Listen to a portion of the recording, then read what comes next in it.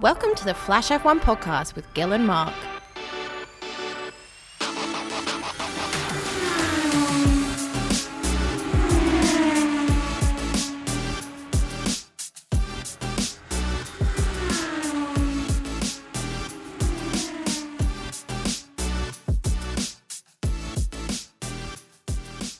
Thank you for tuning in to Flash F1. We're a fresh new podcast delivering Formula One talk about the most recent race and Mark and I's discussions of all things F1. For those of you that have listened to our previous episodes, thank you for coming back for more. You are now officially Flash fans, or as I like to call you, our Flashers. I just want to point out, since we're new to podcasting, we're bound to make a few mistakes. Yes, I said mistakes, not steaks for you veggie and vegan listeners out there, but I guarantee I'm going to butcher this podcast somehow. Mark? Great introduction as always. Maybe it's a beyond introduction. Oh, I see what you did there. Beyond meat, beyond introduction. I like it. Pretty good. But you know what? Again, I appreciate everyone joining. I think we've got some great feedback, which will kind of tie into the podcast towards the end when we do a quote-unquote mailbag section. But honestly, we can maybe just jump right into this. China marked the 1,000th Grand Prix of all time. Yeah, great number. Maybe not the best venue to celebrate this. Obviously, it would have been great to have kind of tied this into a Silverstone or a Monza, but whatever the case, it was a great race. We'll get to the details. Mercedes 1-2, first time in a quarter of a century that a team has gone 1-2 in the first three races of the season, but really that's not the story. The story ultimately is that Ferrari made some terrible strategy decisions and they f***ed Leclerc's race. Yeah, and what I've mentioned in previous episodes of our podcast is I wanted the drivers to just drive without any team orders, and it looks like this particular race has jumped back to what I was talking about with Vettel and Raikkonen in previous years, and it looks like it's happening with their number two driver Leclerc, if you want to call him a number two driver, but that was the situation in last night's race. Yeah, and honestly, if there's a story coming out of this, forget the fact that Mercedes qualified well. Forget the fact that there were some really interesting moments in practice. It just comes down to the fact that Ferrari's making some weird strategy decisions. It's clearly not obvious, or maybe it is obvious as to who the number one driver is, but obviously team orders, strategy came into play, and they stole a podium finish from Leclerc for no good reason. And we'll get to that, but ultimately I think the storyline coming out of this race is team strategy, team orders, and just all of that kind of mess. Yeah, I completely agree. And all those strategies and everything that was coming to play during the races, it made things confusing for both the drivers and everybody. So there was like, who's going first, who's overtaking, and why is this strategy being put in place now? That's what we'll get into, and hopefully we'll make some sense of it. Now for the track review. The Shanghai International Circuit was designed by one of the most famous track designers in the world, Hermann Tilke. It was designed in the early 2000s, construction finished in 2004, and it hosted its first Formula One Grand Prix that year. I think one of the things that fans will typically notice when they watch this race on TV is that year after year, the weather seems to either be quite poor. We've had a number of wet races, or the visibility seems to be poor itself. And that's probably a combination of the fact that there is a heavy amount of pollution in the area, and because I think it's located very much in an industrial section of the city. The track's about 35 kilometers outside the center of Shanghai. And one of the biggest criticisms of the track from those who have attended, either as a fan or the media, is a complete lack of atmosphere.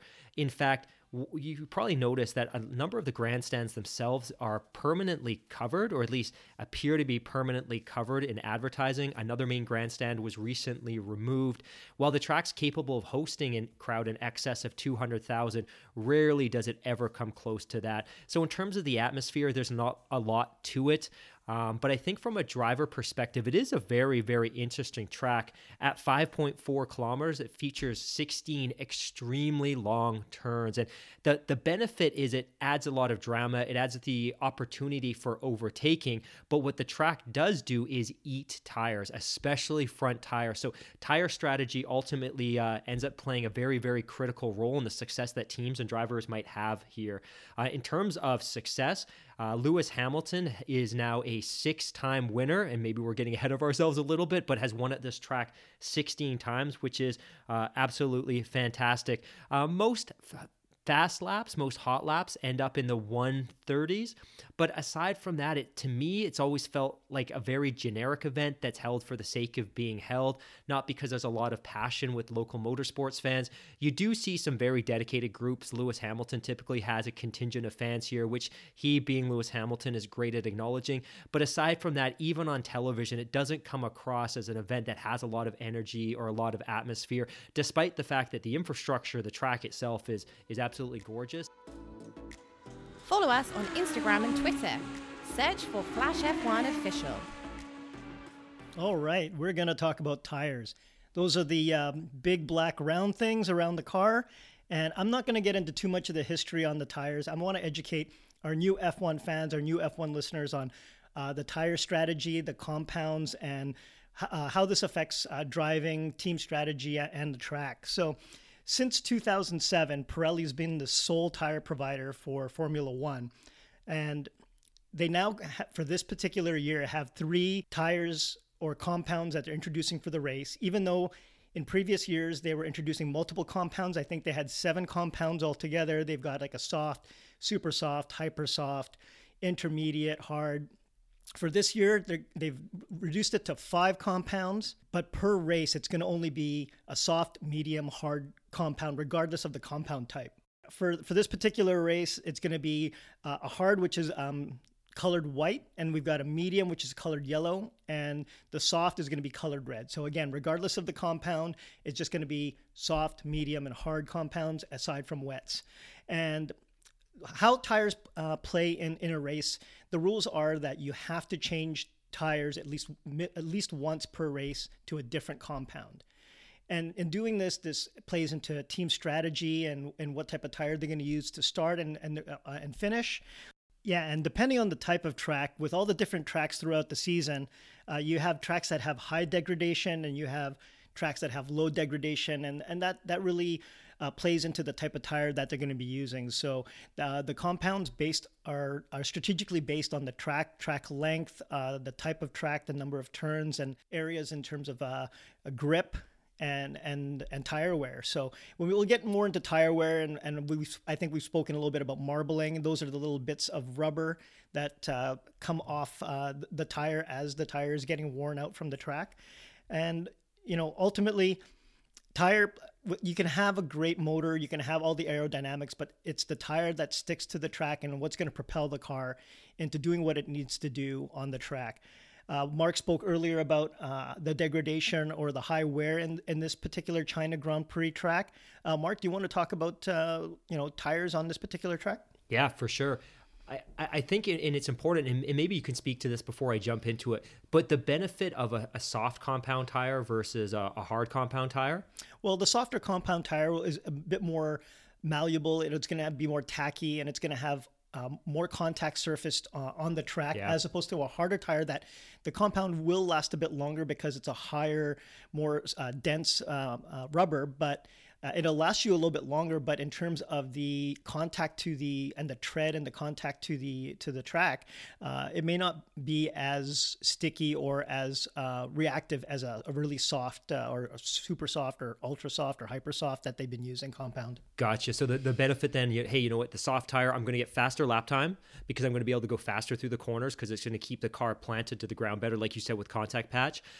But the benefit of the hard being that, hey, maybe my lap times aren't as fast because I can't go through those corners quite as fast, but I'm going to get more laps out of it. And if you tie this in, and I alluded to this a couple minutes ago when we were talking about the track itself, one of the defining features of the Shanghai International Circuit is it has some very, very aggressive, long, sweeping corners. And when you're fighting these corners and you're driving that car, you're putting an absolute ton of load on those front tires.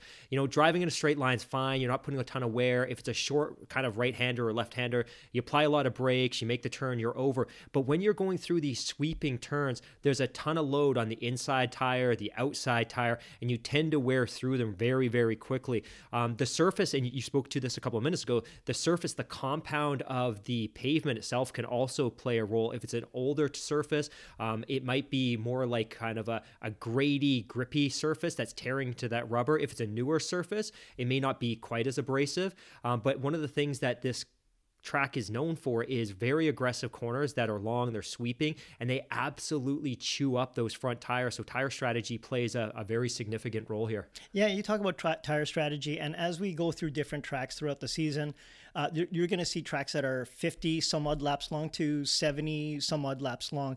And the team's strategy with regard to tires are going to be how many stops are we going to make, how many times are we going to be changing tires, and what compounds are we going to use to start, and what compounds are we going to use to finish. Do we want to get a certain position using a softer compound ahead, or are we thinking long term? This is a super long track, multiple laps. Do we go with a harder compound to just gain those extra laps and perform other strategic moves throughout the race? Yeah, and you probably heard us talk a lot about team strategy and strategy. Strategy can sometimes be, hey, look, you need to let your teammate pass because he's got better pace than you today. Strategy oftentimes is the opposite, that, hey, look, we're going to start on a hard tire knowing that our rivals are going to start on a soft, and then we're going to switch to a soft towards the end of the lap to hopefully be able to make up the difference. So a lot of times strategy is about tires, and the principal reason that teams will pit is, one, because they're required to change their tire once a race because they have to go from a soft to a medium or a medium to a hard or whatever the case may be. In the past, teams would pit strategically for other reasons. Until 2010, refueling was part of the sport. It's not anymore, and if you're curious as to why, it's partly because they're in a hybrid era and they don't need to carry that extra fuel, let alone refuel. And I would highly encourage you, if you're new to the sport, go to YouTube, look up Formula One refueling, and you'll discover pretty quickly why it's no longer a part of the sport. But the principal reason for pitting is to change tires, and it's also one of the most exciting things, because a race can be won with a great pit, or it can be lost by a bad pit, or it can be lost because of bad strategy. Hey, you know what? Let's go on the soft tire. Oh no, it rains. Let's go on a hard tire too long. We've given up too much time. But yeah, it's an interesting part of the sport for sure. Yeah, and with pitting, not just the tire itself, the act of changing the tire. We've always spoken about Haas and their incidences in the pit. Yeah, where Australia 2018. Where they were changing tires, or tires were, either not working or not bolted on or falling off. Or several years ago, there was a season where the Pirelli tires were blowing up on the track because of the type of compound, or they had a bad batch or whatnot. But yeah, drivers would be on the track racing and tires would just explode. And we remember a couple of years ago in Monaco, Daniel Ricciardo comes into the pits and the tires aren't even ready. There's the team's scrambling to get the tires. You made a great point earlier as well about the fact that, and you really emphasized this, Pirelli is the sole tire provider for the sport. Until 2007, there was often as many as 2 different providers. So if you were a team, you're Team Ferrari, or if you're a Mercedes or Williams, you would build a relationship with, and at the time it was historically Bridgestone or Michelin. And that added an entirely different dimension to the sport, because not only may teams be on different tire strategies, they could be using different brands entirely. And again, I won't get into the details, but please go to YouTube and search for the 2005 US Grand Prix, possibly the biggest farce in the history of the sport. I won't get into it, but I encourage you to watch it. You are listening to the Flash F1 podcast with Gil and Mark.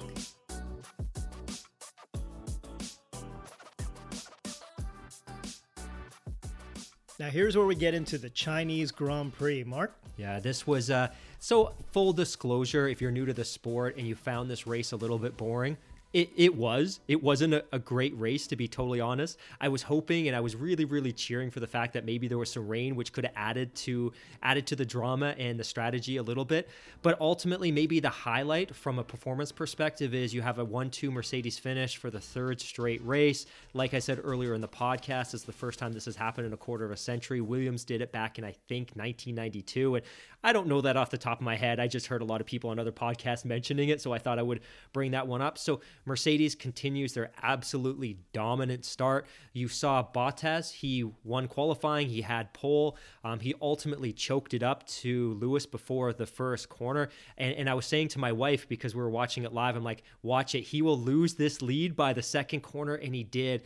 In one of the post-race interviews, he mentioned that, look, I got a little bit of wheel spin on one of the white lines. Obviously, there's not as much traction on the paint, and that's how he cited he choked up the lead. But ultimately, he still finished second overall, and it was a 1-2 Mercedes finish.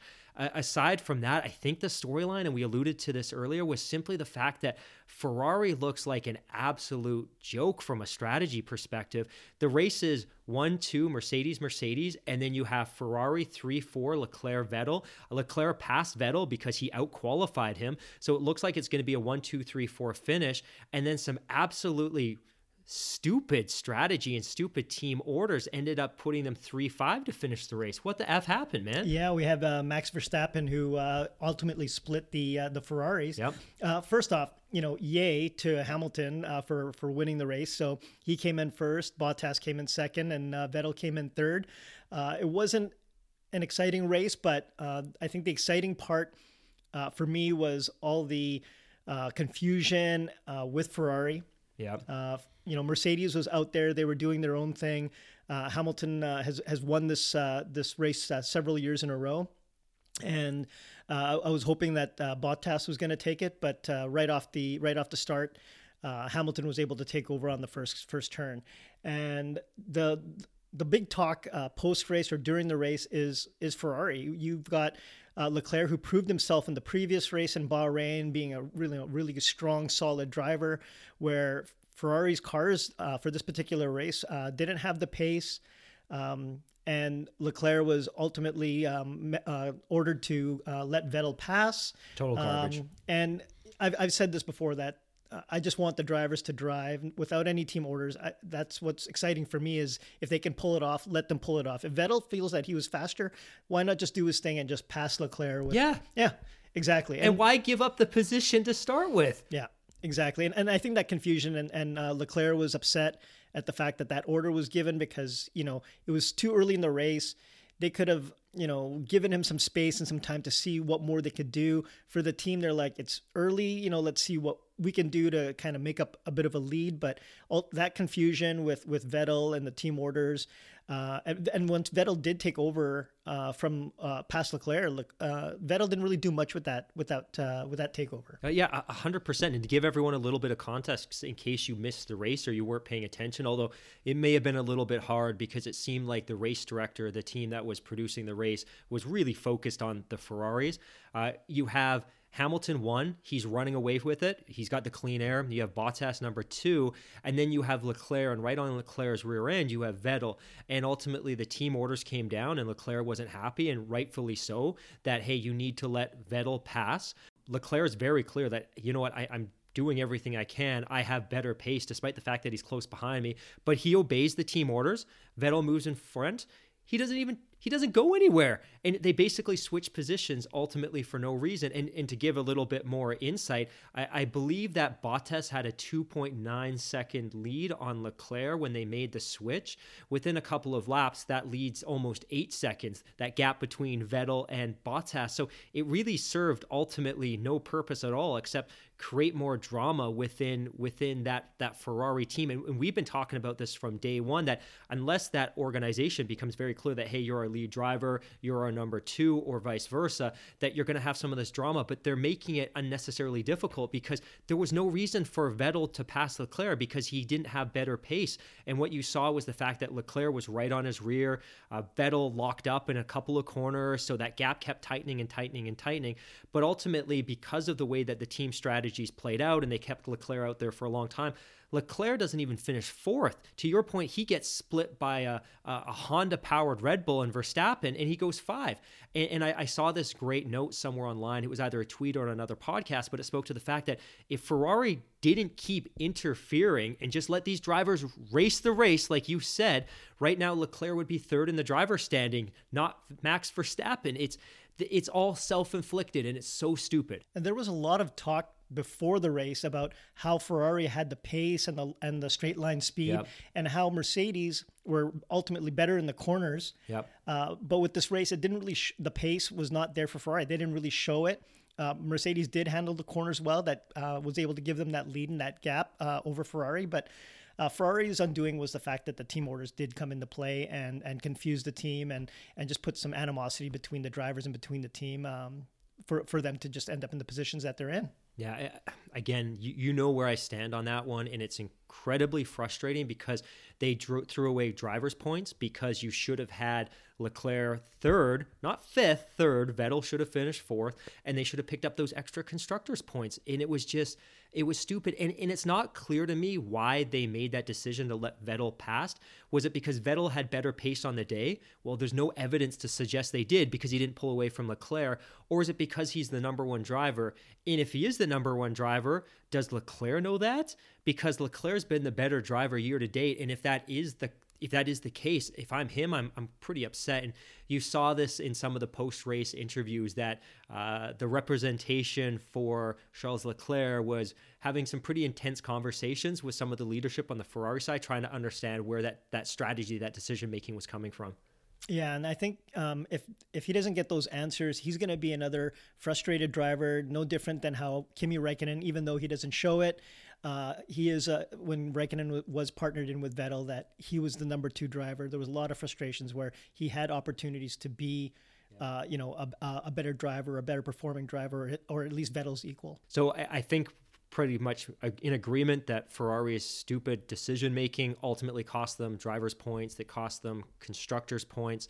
Mercedes, like you said, yay, they take the win. Hamilton, another dominant finish. Looks like he may run away with the Drivers' Championship, honestly, just because Ferrari can't get their shit together. But aside from that, any other takeaways from this race? Any other things that you'd want to talk about? I do. I really want to talk about Kvyat. Nice. I want to talk about the first turn, the first lap, where Kvyat, in my opinion, could have left them room. Like it is the first lap. And when you say them, who are you speaking to? I'm talking about McLaren. I'm sorry, McLaren. Yeah. He sandwiched McLaren and he ended up clipping him or hitting him and then bouncing into the next McLaren and having that wheel hop up and. Norris and Russell. Oh no, I'm sorry, not Sainz. Russell. Sainz. Yeah, took on some damage, and Kvyat got a penalty. Yeah. And this is what Daniel Kvyat's known for, right? Back in his Red Bull days, back in his Toro Rosso days, the first time he was racing with Toro Rosso, he's known for being a little bit aggressive and making contact. But remarkably, he simultaneously made contact with both McLarens and effectively wrecked both of their races. And at the time, because they showed the replay a number of times, I wasn't sure if it was necessarily a racing incident or not. But ultimately, the race directors gave him a drive-through penalty, so that ultimately cost him his race as well. Looking at the race and the replays, it looked like from his cockpit he did have some sort of understeer or oversteer. Yeah. But he was already pretty tight in the corners. The McLarens were already on the outside of the track. He should have just came in a bit tighter on the inside and save his car and the McLarens and not cause any damage, right? Yep. So the penalty, it's hard to say if he deserved it or not. Looking at the cockpit, his steering wheel looked like oversteer, understeer, but just use your head. First lap, why do you want to be taken out on the first lap, right? Yep. Let's just be cautious. Let's take that turn tight and not crash into anybody. I totally agree. Alexander Albon. So if you didn't see free practice, if you didn't see qualifying, in the final turn headed towards the checkered flag, so to speak, of free practice 3, Albon loses traction, ultimately spins out, hits a wall, and absolutely destroys his car, which means that was an actual recording because, of course, we aren't licensed to use Formula One audio video. We had to generate that post, but ultimately I don't even know if I can criticize him. Maybe it's just one of those things that happens. He loses traction, ultimately spins out, destroys the car, which means he can't go in qualifying. He can't compete in qualifying, which means that he not only has to start from the back of the grid, but he actually has to start from the pit lane. But the guy finishes 10th. He finishes in the points. He picks up a point in the Drivers' Championship. Racer of the day, what do you think? Yeah, that was really surprising. Going through what he did in practice, he's not that inexperienced of a driver. It could have just been a mishap on his part. Everybody makes mistakes, but for him to gain some points, that's great. Yeah, that's great. That shows his determination and having to prove that, hey, that was a mistake that I did, but here let me prove it out on the track.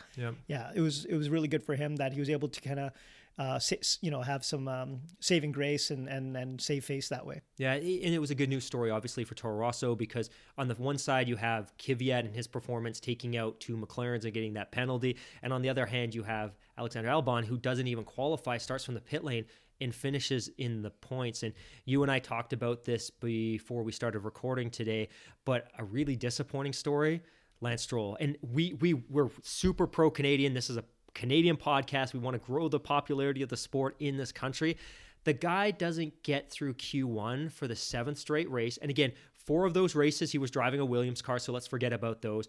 But he's now in a Mercedes-powered Racing Point car. So in theory, it should be a better car. He's gone through qualifying 3 times. He's never gotten out of Q1.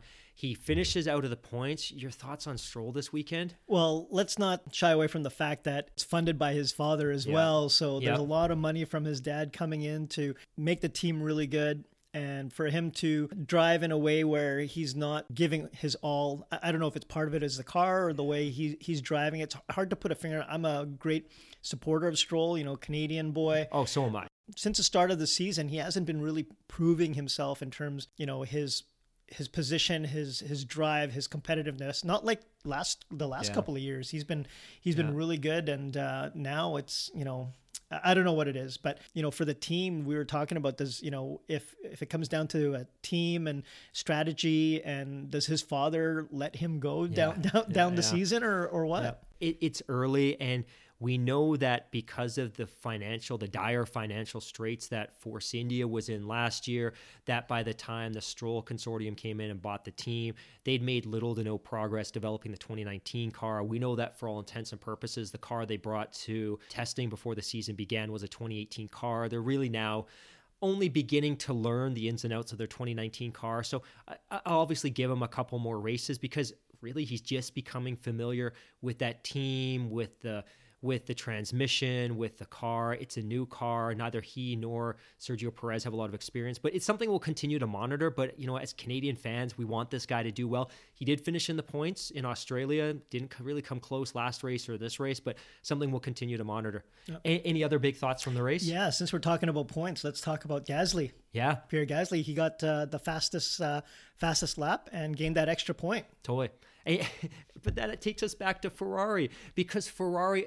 Okay, I'm gonna hold back a little bit, but if they'd had a better strategy, they could have been 3rd and 4th, and they could have had the fastest lap. And to be fair, I'm pretty sure there was a late pit stop for Red Bull to get Gasly on tires to go after that. But ultimately, you look at the race for Red Bull, you get a 4th place finish, which is great, more points. They just keep racking up the points. And you heard Verstappen say that at the end of the race, like, it's a great win for the team. We keep accumulating points. Verstappen's firmly third in the Drivers' Championship.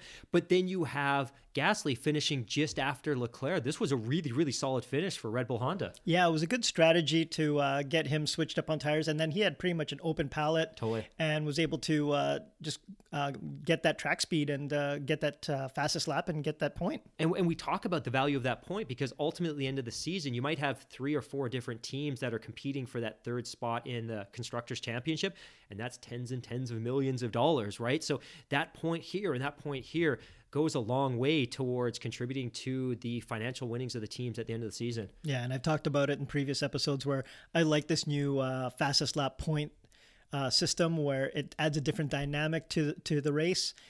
You've got racers that or drivers that will fight for that fastest lap if they're in a certain position, and long term or throughout the season, this extra point could make that difference between a certain position, a certain purse to the team. So Williams, not really a lot to talk about there. Haas, not a ton to talk about there. Renault, anything from a Renault perspective? Ricciardo got some points. Yeah, got some points, which is great. So that was his first finish, right? So his first finish, which is obviously a relief for him, I'm sure. Anything else? Do we talk about Kimi Räikkönen? He had a kind of blah, blah kind of weekend and race days. Didn't qualify super well. Which is a little bit disappointing, because you'd assume he'd have some familiarity with the Alfa Romeos, because they share so many components with the Ferrari team. But other than that, for me, like, it's a great weekend for Mercedes. But I think what overshadows that is the fact that a really stupid Ferrari strategy cost them a place in the standings and just cost them a ton of drivers and constructors points. Yeah, done too early in the race. If they just let the drivers continue on the way they were, who knows how it would have turned out the back half of the race, where they could have been possibly closer. Something could have happened. It could have been more competitive.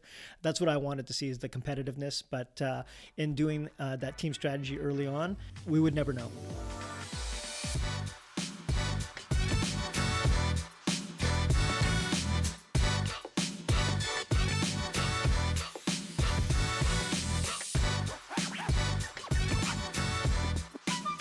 Follow us on Instagram and Twitter. Search for Flash F1 Official. Welcome to the first ever mailbag edition of Flash F1. Normally, this is where we would read tweets, DMs, emails from our listeners that are curious about the sport, have criticisms for us, or have questions. Because we haven't received any yet, this is going to be something of a quote-unquote hashtag fake mailbag session, so bear with us. There's some pretty good questions here. My friend, you got a list of questions for me from our quote-unquote listeners, Yep. And I got a list of questions from you from our quote-unquote listeners. You want to kick this off? All right. I think the first one is from Sarah Rockney in Vancouver, BC. Terrible name. And her question is, or her statement is, you talk too much about team orders. I'm guessing there's many exclamation marks on that. Yeah, definitely. I think, we do talk a lot about team orders. Totally. And I think the reason why we do so is because of the fact that I want the race to be more natural. Yeah. I understand there's big money in play here, and the teams get some sort of bonus at the end of the season, and everyone's wanting to do the best and put themselves in a position to get that type of purse or that money at the end of the season. But for me, as a spectator, as someone who likes cars and likes the sport of Formula One, team order sometimes comes too much into play when I'm watching the race, and it disturbs the race a bit. The drivers can't drive naturally, and I just want the sport to be a bit more natural. Mark? Yeah, it's interesting, and I think it's unavoidable. For those of you that are new to the sports, every team has 2 cars, they have 2 drivers. It's not always clear within the team who the number 1 driver is, so sometimes they compete for each other, but sometimes it's in the interest of the team to have one driver win over the other. For instance, if you have 2 drivers that are out there competing and they're 1-2, but the driver in second position is contending for the Drivers' Championship, it wouldn't be unusual to ask that driver to make way so that the contending driver can get into a position to collect as many points as possible, and we've seen that in the past with Hamilton and Bottas. But Not even Hamilton, Bottas. I think a better example would be Hamilton and Nico Rosberg. Oh, what a year. Look up 2014, look up 2016 on YouTube. Those were some really, really exciting years, and those two didn't like each other at all. And then I think the other piece is, oftentimes, if a team has a driver that's contending for a championship, it means they're probably one of the better teams, which means that they've probably got 2 great drivers who can both compete. But it adds an interesting dynamic, and I think one of the things that we predicted early on was that this year there was going to be some real contentious battles in Ferrari. You bring up this superstar driver in Leclerc, who's now positioned in the garage immediately next to Vettel, who has 4 drivers' championships. I think it's just unavoidable that we're going to talk a lot about it this year. Yeah. Cool. Question for you. So this question comes in from one of our listeners in the ATL. Shout out Atlanta. Sierra Princess Harris asks, Gil, you are a stunning specimen. Can I have your representations info? I would like to have you as a backup dancer in my next music video. So I'm guessing she's probably an up-and-coming rap star or hip-hop star in Atlanta. Is that something you might be interested in, backup dancing? Well, first off, I just want to say to her that great observation from her. But I am so out of time right now. I don't have a lot of spare time to get it back into my hip-hop roots. Yeah, fair enough. My early 80s breaking days have since left me. So Yep. Right now, if I can get a dinner and a movie in bed by 10, I'm good. But thank you for the ask, and if ever I'm down in the ATL, I'll look you up, and we'll hit some clubs and do something there. Yeah, that's great.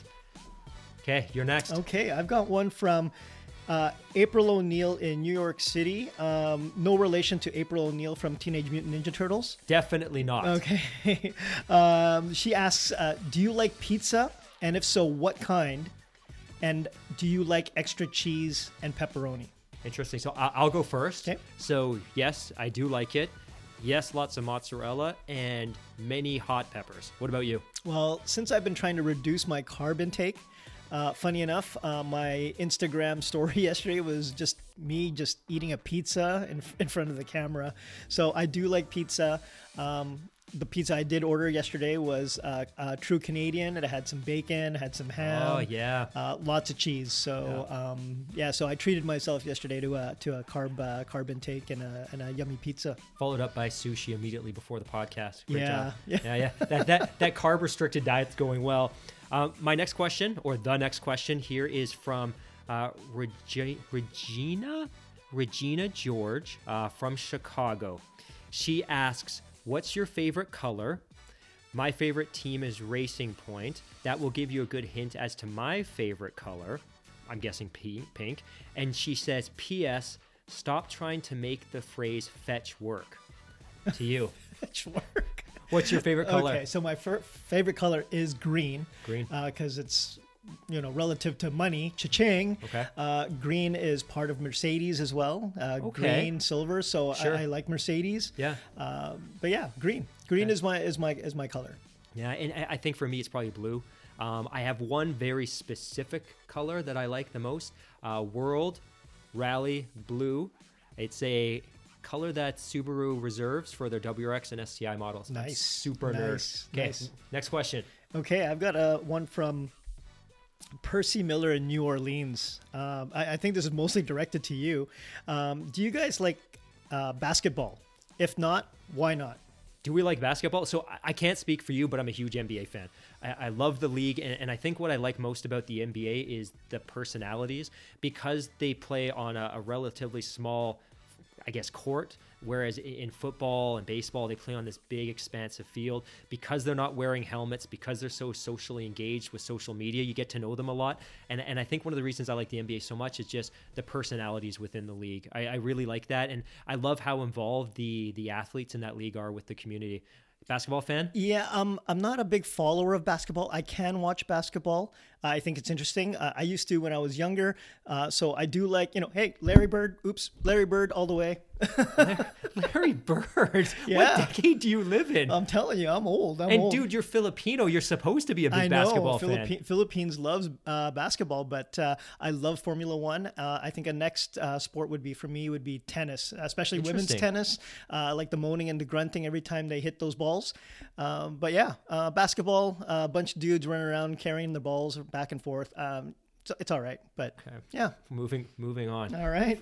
As quickly as we can. Next question comes from William Leonard Roberts from Miami. And he says, hustle up a list of your favorite rappers. P.S. Gil, you still owe me a stack from the last time that I saw you at the club. So I don't know when you were last in Miami, but it looks like you owe somebody a little bit of cash. I'm guessing you may have been at, I don't know, the strippers, whatever the case may be. Get in line. I owe a lot of people some cash.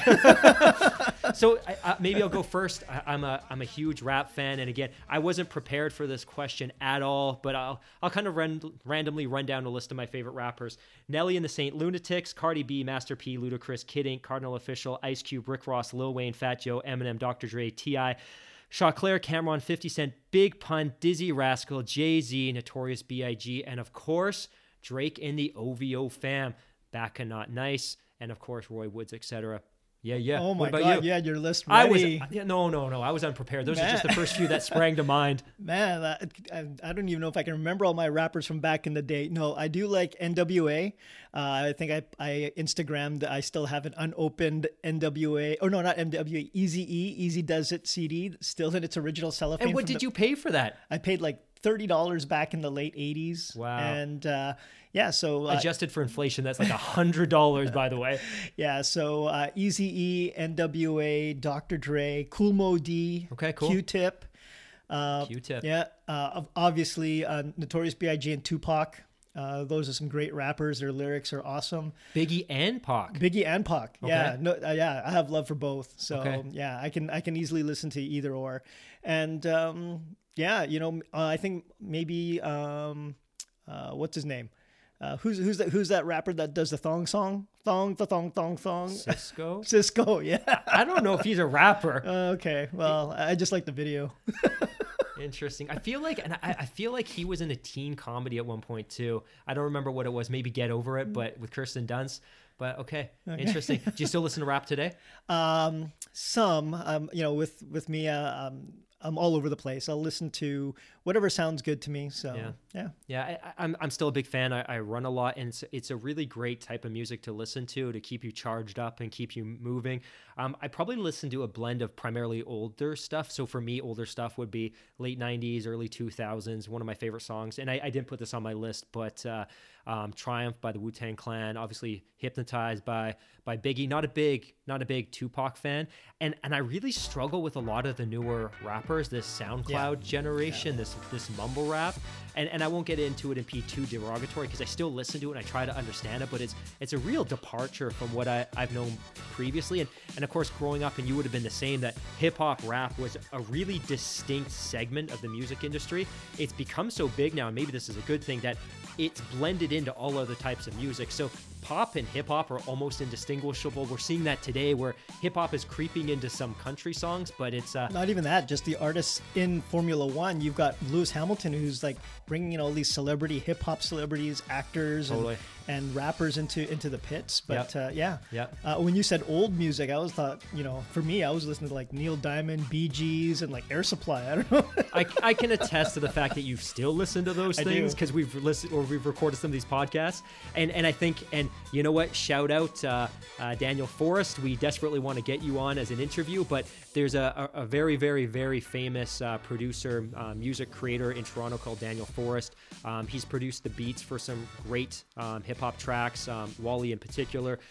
He's Lewis Hamilton's, I think, near full-time social media manager. So a lot of the Lewis Hamilton content that you see posted on Instagram and Twitter and things like that comes from him. He helps to coordinate it, and he helps to develop the material that's shared. In fact, if you saw the beginning of the race last night when Lewis Hamilton was scooting through the pits on a scooter and he was being chased by somebody with a phone recording it, that's Daniel Forrest. We'd love to obviously get him on the show. But yeah, for me, obviously a big-time hip-hop fan. All right, let's get to the next one. I've got one from, D. Coulthard in Birmingham. Probably D. Coulthard. Okay. Yeah, let's guess who that is.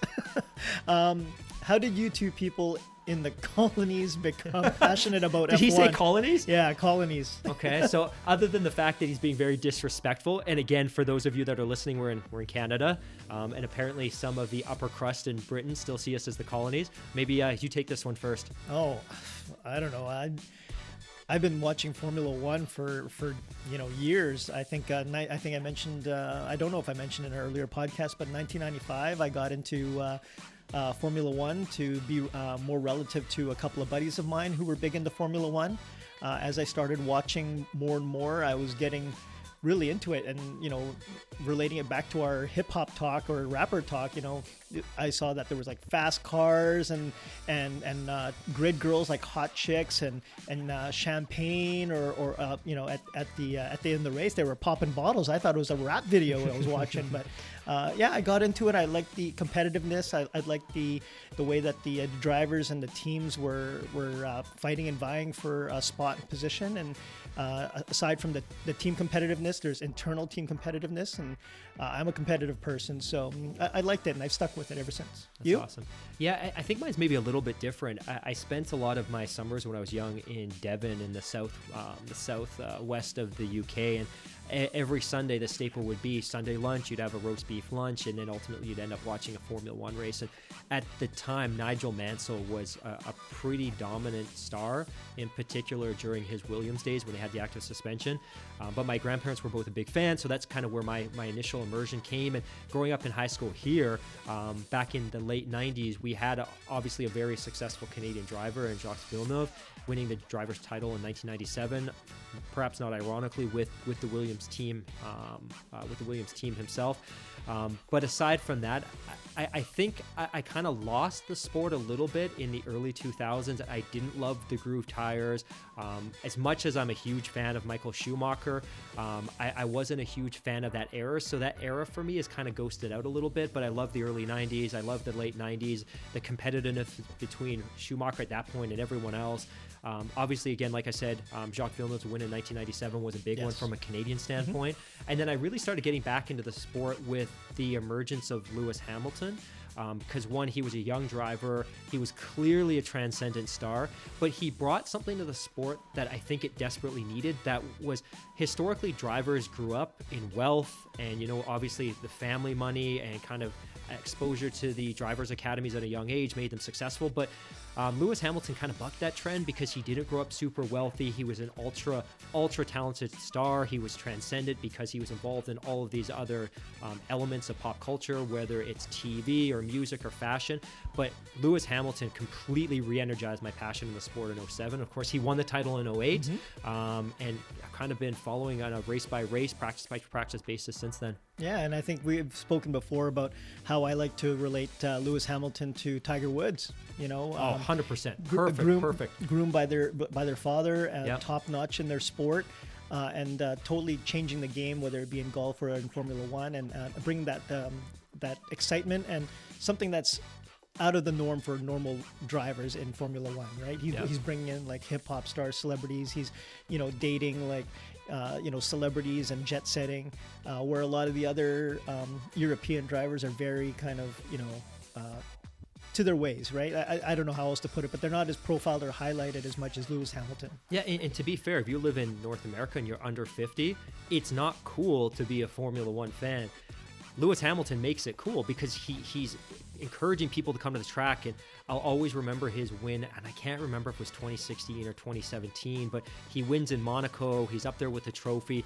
You have Gabrielle Union in the crowd. You have Dwayne Wade in the crowd. You have these really cool figures of modern popular culture, and they're not there without Lewis Hamilton. So he makes it cool to be a fan of the sport, and frankly, he's just fire himself. And I think there was one time he had Justin Bieber out there as well. Yeah, too. I remember that. Yeah, absolutely. So, Canadian boy right there too. So loving that. Totally, and that's what I talk about when I say he's a transcendent star. The sport for so long had been so insular and so exclusive, and even now sometimes you see the heavy Rolex marketing all over the sport. Like, that doesn't appeal to me. I can't afford a Rolex watch, but I can certainly afford a pair of Bose headphones, which is what Lewis is typically hawking. But yeah, so for me, Lewis's emergence in the sport was just kind of that pull that brought me back in full time.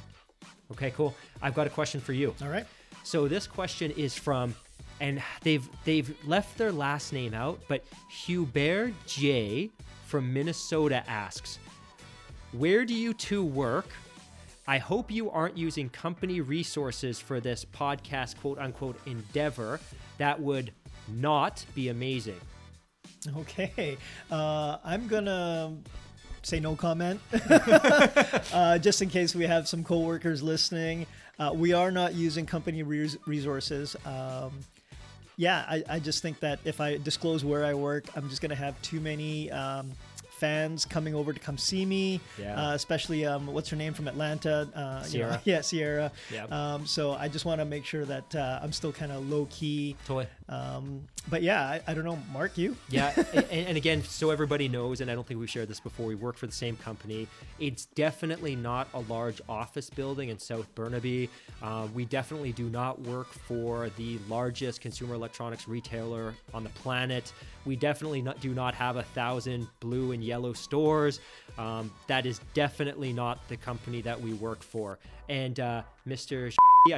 Hubert J, I'm jumping ahead of myself here. Definitely not using company resources, although we did staff purchase a lot of the gear that we're using, and we're recording this in my place. So definitely not misappropriating company resources for this endeavor. The only thing good about the company is the fact that Formula One fans in the company are few and far between. So to kind of connect with other fellow Formula One fans and sport enthusiasts is really great. And that's how we found each other. Was just, and I don't even know how. It was maybe, I think it was because I had a screensaver. I had a Formula One screensaver and you walked by and that kind of sparked that conversation. Definitely. It was that call that come and talk to me if you know what this thing on my screen is.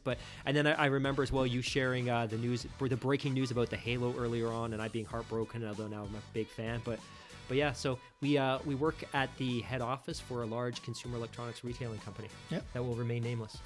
Okay. All right, and I think this is the last question that we have here. It's from Asuka Langley Shikinami in New Tokyo. I hope I'm saying that right. I was going to say Asaka, but it sounds like Asuka Langley I think it's Asuka. I think it's Asuka Langley. Okay, because Shikinami. Okay, maybe she wants to ask us a question. What is it here? It's what type of car do you drive, Mark? No, I'll let you take this one first. Really? Yeah. I don't know. Take a pick. Well, actually, for me, mine are slim pickings. I've got 4 cars. 3 of them are completely identical. I drive a 2017 Hyundai Elantra. And I've got 3 Scion XBs first generation, a couple of 05s and one 06. I'm looking for a 4th one. I was big into cars back in the day, back with my previous employment and my hobbies.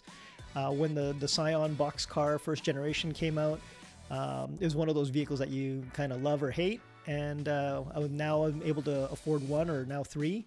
Looking for a 4th one, but they're just my for fun cars, just to kind of tinker with. But my daily driver, is my 2017 Hyundai Elantra. Just wanted to have something semi-decent to drive around. Cool. Yeah, you? Yeah, so I think before I announce what I drive now, I'll provide some back context so I don't seem quite so lame. But again, always been a car guy. My favorite personal car was I had a 2004 Subaru Impreza WRX STI. It was the first year the car was made available in North America. It had 2.5 liter Boxer 4. It was, by the time I sold it, and I regret selling it so much, by the time I sold it, it was heavily modified. It was unbelievable. It was a 365-day-a-year car, whether it was snow, rain, or bone dry temperature. Swap out those R compound tires in the summer. I loved it. After that, I had a Range Rover Sport, which I loved, but I was scared to drive for fear that something failed and it would be a costly repair, and ultimately fuel economy was terrible. After that, I missed having a sporty car, so I got into bikes for a while. I had a Honda CBR 600RR. I had a what did I have after that? Oh, Triumph Daytona 675, so the 675cc triple. Again, I love that bike. Ultimately sold it. Again, greatly regret it. And right now, my wife and I have a 4-door automatic Honda Civic because we have a young child. And in the next few years, we will probably upgrade to a ultra generic 4-door mini crossover sport ute type thing when we need more space. Woohoo! So nothing cool at the moment, but I like to think I've had some cool stuff in the past. Man, if you still had that Subaru, I would have traded you one of my kids for that Subaru. Both or just one? Just one. I need the other one to wash the other cars. All right, that's it for the quote-unquote fake mailbag. Thanks for listening to Flash F1. Come back for more tech talk, track talk, team talk, and definitely more trash talk. This is Gil and Mark saying sayonara. That's the wrong country. Is this supposed to be a Chinese-themed podcast? I figured Asian. It's close enough. But you're Asian. I know. Oh my! You know what? Maybe save that for a future podcast. Well, guys, thank you everybody for joining. We're out of here. We'll see you again in a couple of weeks for Baku. All right. See you guys. Yep. Thanks. Peace. This is Sarah signing off at Flash F1 with Gil and Mark.